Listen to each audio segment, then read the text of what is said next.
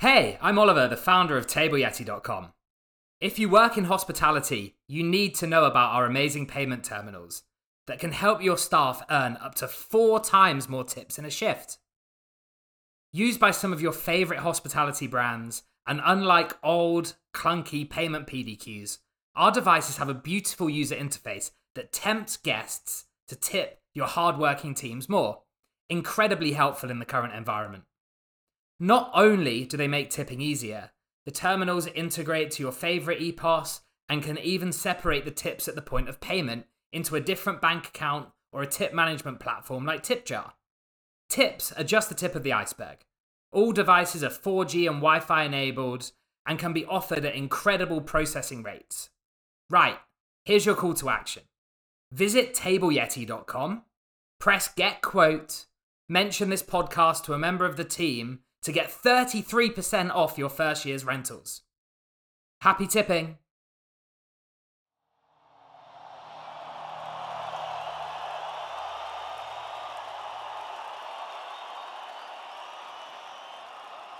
When Metallica, the seminal American heavy metal band, started out in the early 1980s, many of their key influences hailed from the UK.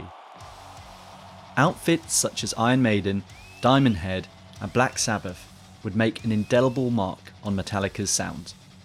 These UK bands, in some shape or form, could be considered part of the new wave of British heavy metal, something of an underground phenomenon that grew in parallel to the punk scene of the time. While American groups such as Metallica would draw a great deal of inspiration from these bands, they would go on to put their own mark on the music they put out, and in many cases turn it into something completely different altogether to great, world-beating success. In doing so, bands such as Metallica and their contemporaries in Slayer, Anthrax and Megadeth have themselves gone on to influence countless generations at home in the UK and also across the globe.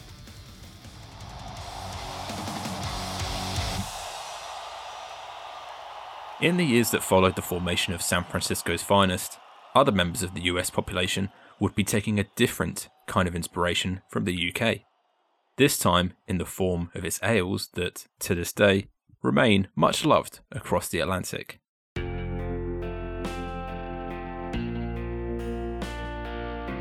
I had visited many breweries in small US towns, and I'll be honest, they didn't really make as much sense to me as to what I had in mind. John Hall, the founder of Goose Island, told us back in 2016.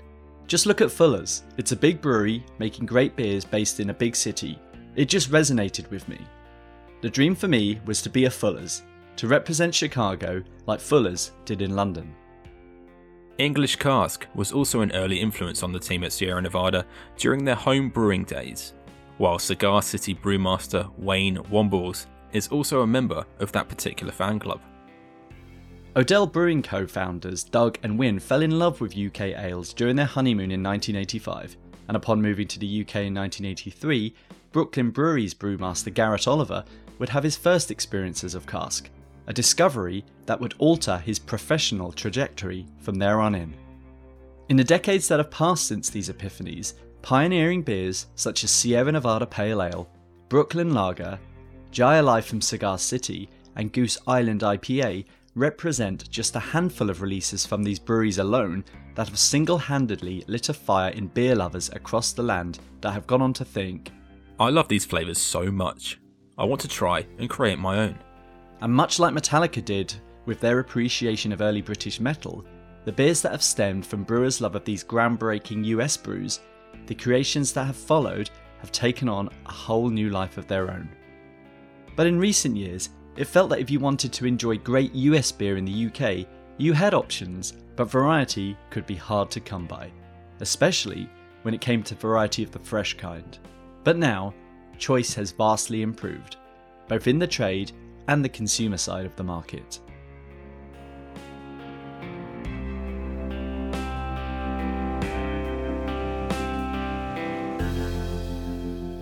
Hello, and welcome to the Brewers Journal podcast. My name is Tim Sheehan, editor of the Brewers Journal. And I'm Ross McPherson.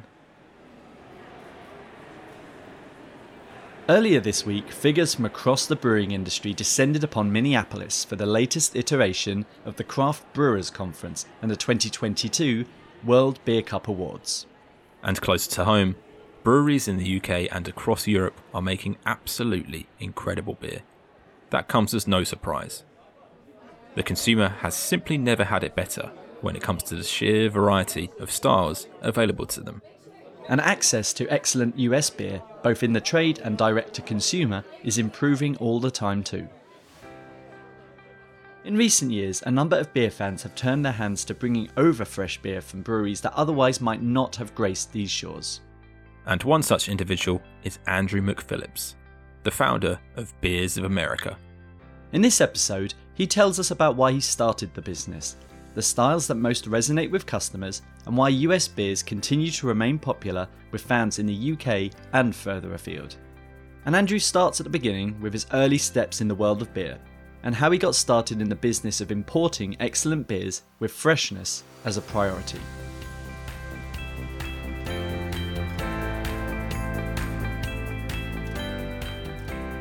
So I mean, my own journey into craft beer probably began like most people and was dragged out by some friends to a little bit of a local brewdog bar in Leeds and had my first pint of Punk IPA.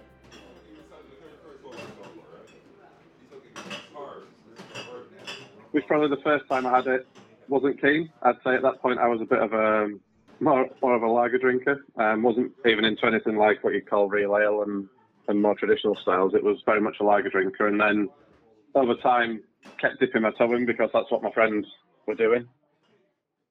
And yeah, started to develop that love and then the desire to find out what other styles were out there. Always kind of sticking in that kind of pale ale IPA range. That was as adventurous as I was getting then. Occasional stout, and yeah, that continued for quite a few years. I've never been employed in beer. You know, my background is very much doing analytical jobs, so I'm usually more at home on a spreadsheet rather than getting my hands dirty in either brewing beer or selling beer. And then yeah, I think it developed over a few years. I do travel fairly regularly to the US on family holidays. Part of that involved probably, I think it will have been maybe 4 years ago now, going to California. We did a bit of a road trip down the Californian coast, which gives you the opportunity to try lots of places. If I'd have been a bit more knowledgeable, there's places that I missed then that I would go to now. But, you know, going to Stone Brewing World and seeing, A, the scale of the thing over there, B, how they do it. And as you say, the wide range of styles, I think that opened me up to wanting to try more beer from the US. Because I had at that point tried a lot from the UK, but I wanted to see what else was out there. And I think that probably, that carried on until we hit lockdown. And I never really used to be on Instagram. And then I started to see lots of people posting about beers that came over from the US, and the prices of some of the stuff was beyond what I'd pay personally. You know, kind of when you're talking 17, 18, 19, 20 quid for a can or a bottle of beer. At that point, I couldn't justify spending that. And I just started to investigate how easy it was to get beer from the US over here and at what price you could do it if you did it on scale. Because I appreciate if you're only bringing over a small quantity, the shipping cost is quite a lot, which is why you get up to those high prices per can. So I just started to investigate, you know, how easy would it be to bring, say, a pallet full, so you're talking 70 cases of 24 cans over, you know, what would that cost? You know, where would that leave it if I did start a business, you know, where would that leave it in terms of pricing? You know, without getting into the details of it, there's two main options for how you bring it over. One is by sea in a refrigerated container. The other one, which is what we do at the minute, is to bring it over by air.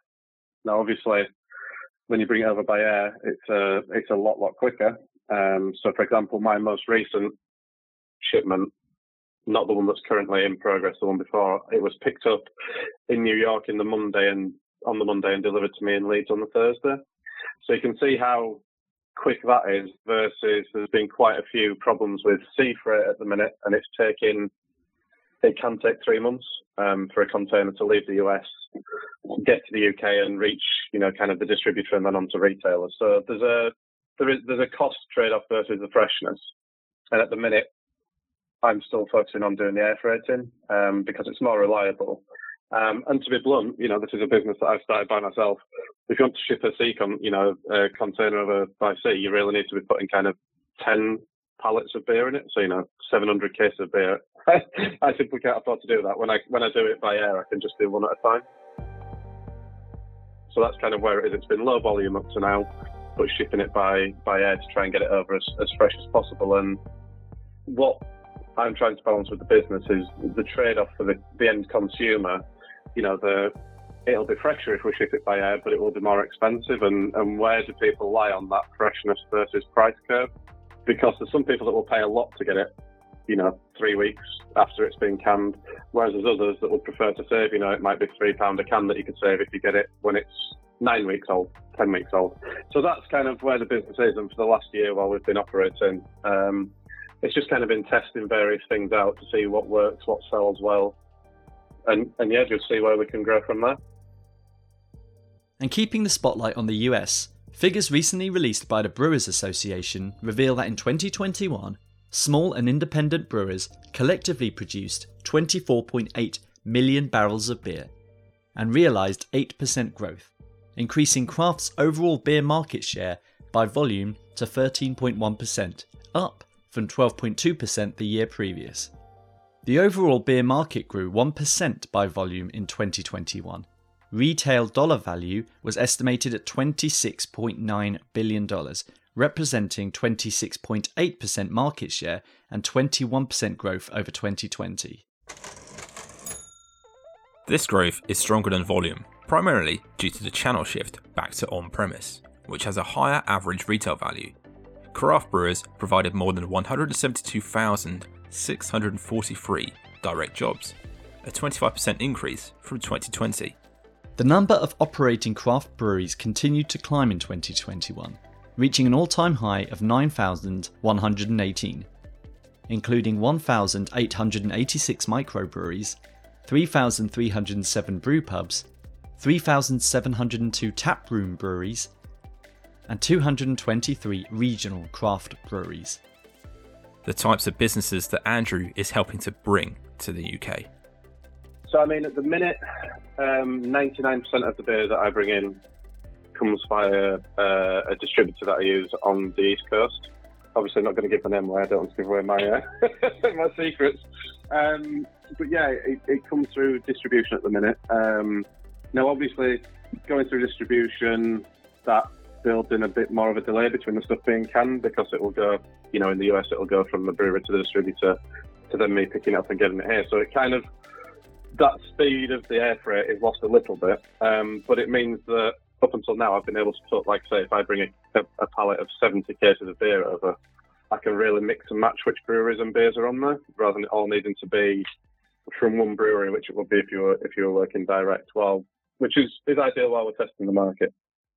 And to be honest, the distributor that I work with, they understand that I only really want to be getting stuff that comes in that is as fresh as possible. So we look to see what's been listed most recently and try and build it up and get that fresher stuff over here. If it's already 5 weeks old by the time it gets to the distributor, I don't really want to touch it.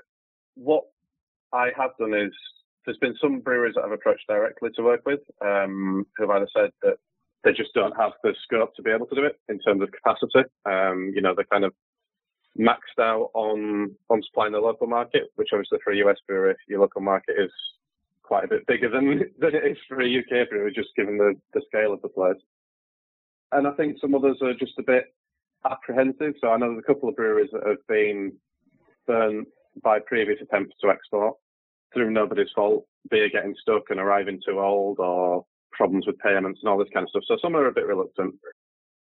Others are more open to it. So where the business is looking to expand now is we've literally just been selling online direct to consumers, and that's been the model since we started. To work directly with the breweries, the amount that we'll need to buy is probably more than I can sell direct to my current customer base.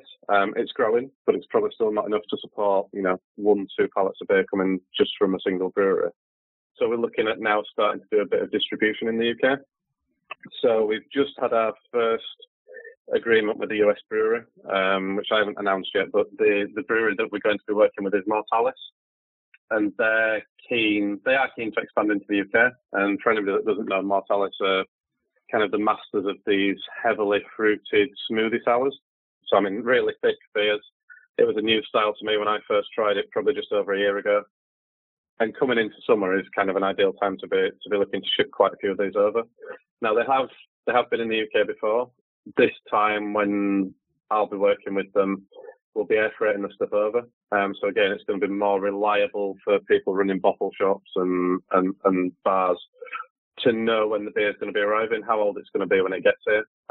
It might be a little bit more expensive, given that it's been air freighted, but again, it's that trade-off for getting the freshness. So I mean, that came purely from emailing Paul at Mortalis, building a bit of a relationship over email and Zoom. And similar with other breweries, you know, it can be as simple as just dropping them a DM on Instagram and seeing where that goes. So there's a couple of others that are in the pipeline that hopefully we'll be announcing soon. But yeah, Mortalis are the first one that we'll be doing distribution for them and bringing over a significant amount of beer, which will probably be landing here first week of July, all being well. And offering a host of different beers in a myriad of different styles means Andrew attracts a range of different customers too. Yeah, I mean, like I say, it's difficult. I think there are, so I have some customers that are just looking for specific breweries. So we bring in beer from 450 North, who again are kind of these very heavily fruited sour style beers that have quite a cult following on Instagram and those kind of places. And I think we're the first people to bring that into the UK in bulk. So there are some people, so I've just packed an order up this morning, which is somebody literally just ordering 12 beers from 450 North. I'd say the best sellers that we get, Mortalis does sell exceptionally well on those smoothie sour type beers. The others that will sell the best, it's stuff from the big names, and it's generally the hazy dippers and tippers that go quickly. So, you know, stuff that you get from Other Half, Finback, are probably the ones that sell the best. And that's because I know they come over via other methods, but quite often we can get them a little bit fresher. So I think they're probably the biggest source. And then any really crazy kind of imperial stouts that we get. So we were lucky just before Christmas that we got small volumes, but through the distributor that we use, we managed to get small volumes of the Goose Island Bourbon County Stout. We got one of the variants of that as well. We also had some Mortalis stouts, and we also had some of the Other Half stouts, including some of the Pastry Town ones. So there's kind of there's little niches of people that are looking for specific things, but it generally is either the kind of the hazy double IPAs or it's those smoothie style sours, which I think there are more breweries in the UK trying to do that smoothie style sour, and I think some are starting to get there. But for me, the stuff that comes out of Mortalis is kind of the pinnacle of that style at the minute. So I think there's quite a lot of people that do like to buy that when they get that in. Two beers that have recently made waves with consumers are Broken Skull American Lager and Broken Skull IPA from El Segundo Brewing in Los Angeles. Beers made in collaboration with legendary wrestler Stone Cold Steve Austin. Beers that also happen to fall into Andrew's hands by chance. I didn't really know that much about it. I haven't watched wrestling for a long time. Didn't realise this was a thing. So it was kind of I'll just throw one or two cases on, and you know we'll see if it sells, which it did. So I then decided to do a pre-sale for it in January because I said, we can get more of it if you want. So I did that, and I think might have sold maybe 20 cases of it. And I've got some that's just on its way now. In fact, it should have landed at Heathrow this morning. That I've done on a pre-sale, and it is a pallet made up purely of the Broken Skull Lager and IPA, which I've had on pre-sale for people ready, so that literally as soon as it gets here, I can start shipping it out the door. That's 35 cases of each of those beers. The lager's gone, that sold out pretty quickly, and the IPA is heading that way, and won't be much longer till that's sold out. So I never realised that demand was there for that beer. And it was purely by chance that I kind of landed on that.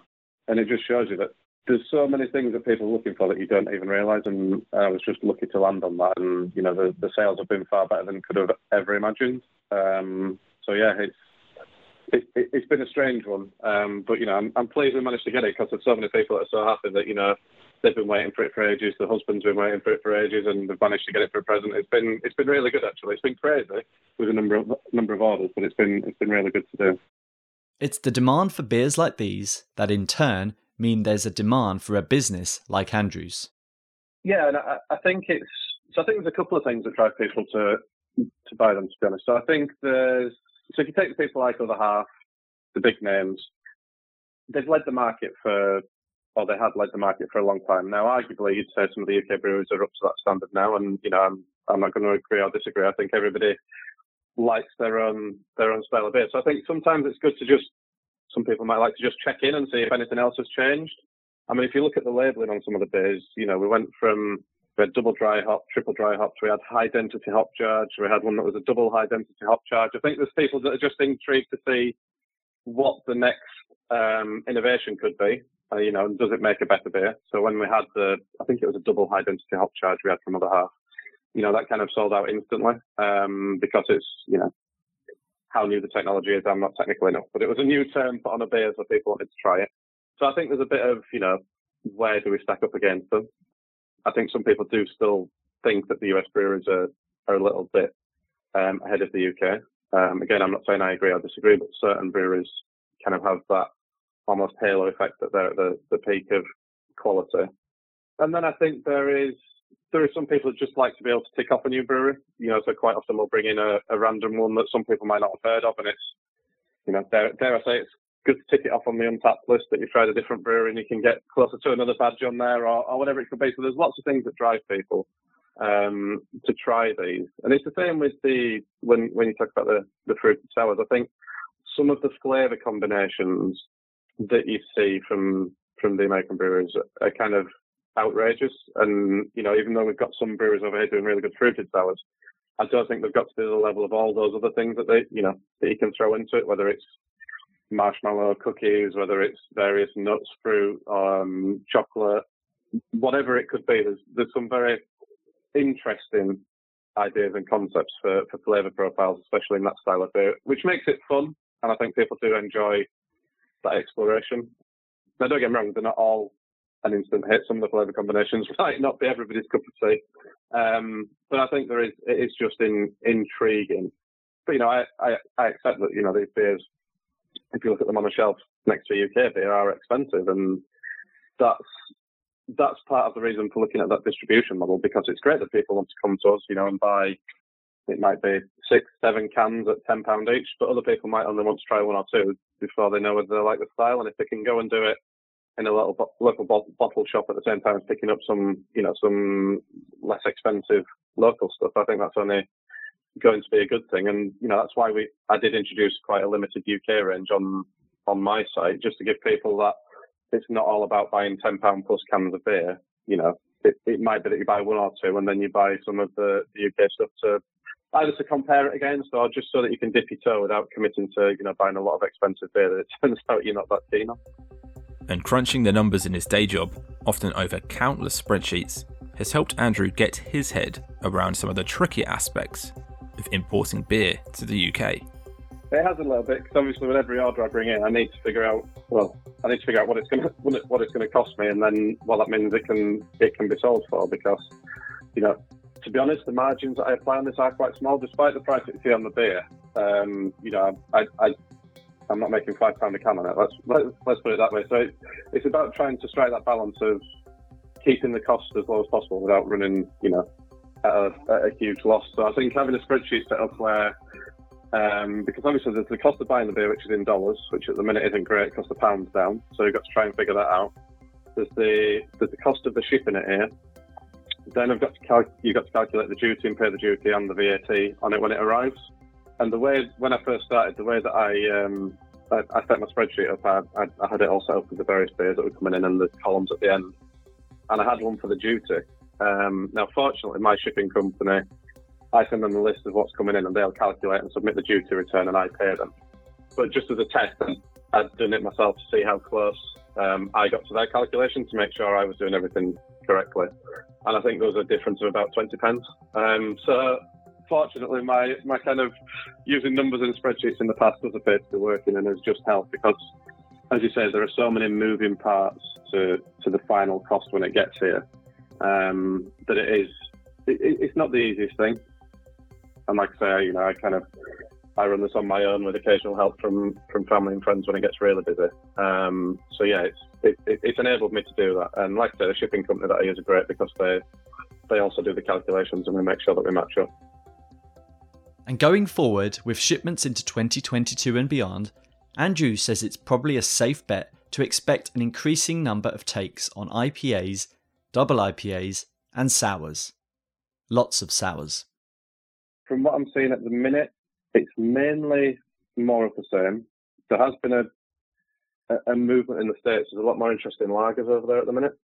I'm kind of picking up on which, when my distributors mentioned, do you want to bring any of these lagers in? I'm kind of like, no, because they're not much cheaper than some of the IPAs and double IPAs. And to be honest, over here, we've got access to some pretty good lagers coming out of Europe. So that's quite a hard sell. That's the direction that's in the US going in. You're absolutely right on the seltzers point. We've had a few of those over. So we've had some of the fruited seltzers and some of the, I guess they're almost like smoothie seltzers. They sell well, but again, at the price we've been able to get them are quite expensive. And I think, some people are a bit reluctant to go to that because, if you want to get into the argument, some of the heavily fruited sours, some people claim aren't beer. Once you get to seltzers, then, that's definitely not beer, depending on what your view is. So it's kind of trying to find the right market for those. I mean, I think some of the heavily fruited seltzers would sell really well, at a lower price point in the supermarket if it was possible to get it over, that kind of supermarket level pricing. I think consumers here probably aren't prepared to pay the price that they're costing to get in, to be blunt. But on that, no, I think it is a bit more of the same. To be honest, I've not seen anything on the horizon that looks outrageous and unheard of, shall we say. So thanks again to Andrew for his time, and make sure to check out Beers of America online at beersofamerica.co.uk. While it can prove to be hard work at times, that love of great beer means he's having fun along the way.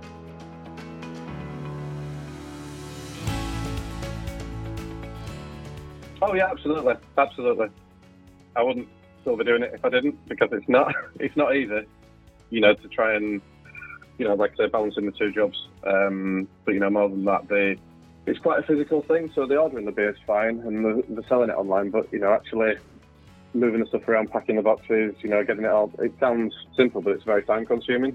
So if I didn't enjoy it, I certainly wouldn't still be doing it. But hopefully, as we can expand that market and open it up to more people as we grow, it won't be so reliant on me to do all the work, and there'll be more time. Like I say, I want to try and get more brewery partners on board with what we're doing, which for them, is a quicker and more reliable shipping method than what's been used today. And if we can just get it right on the pricing, I think it opens up super fresh US beer to more people over here.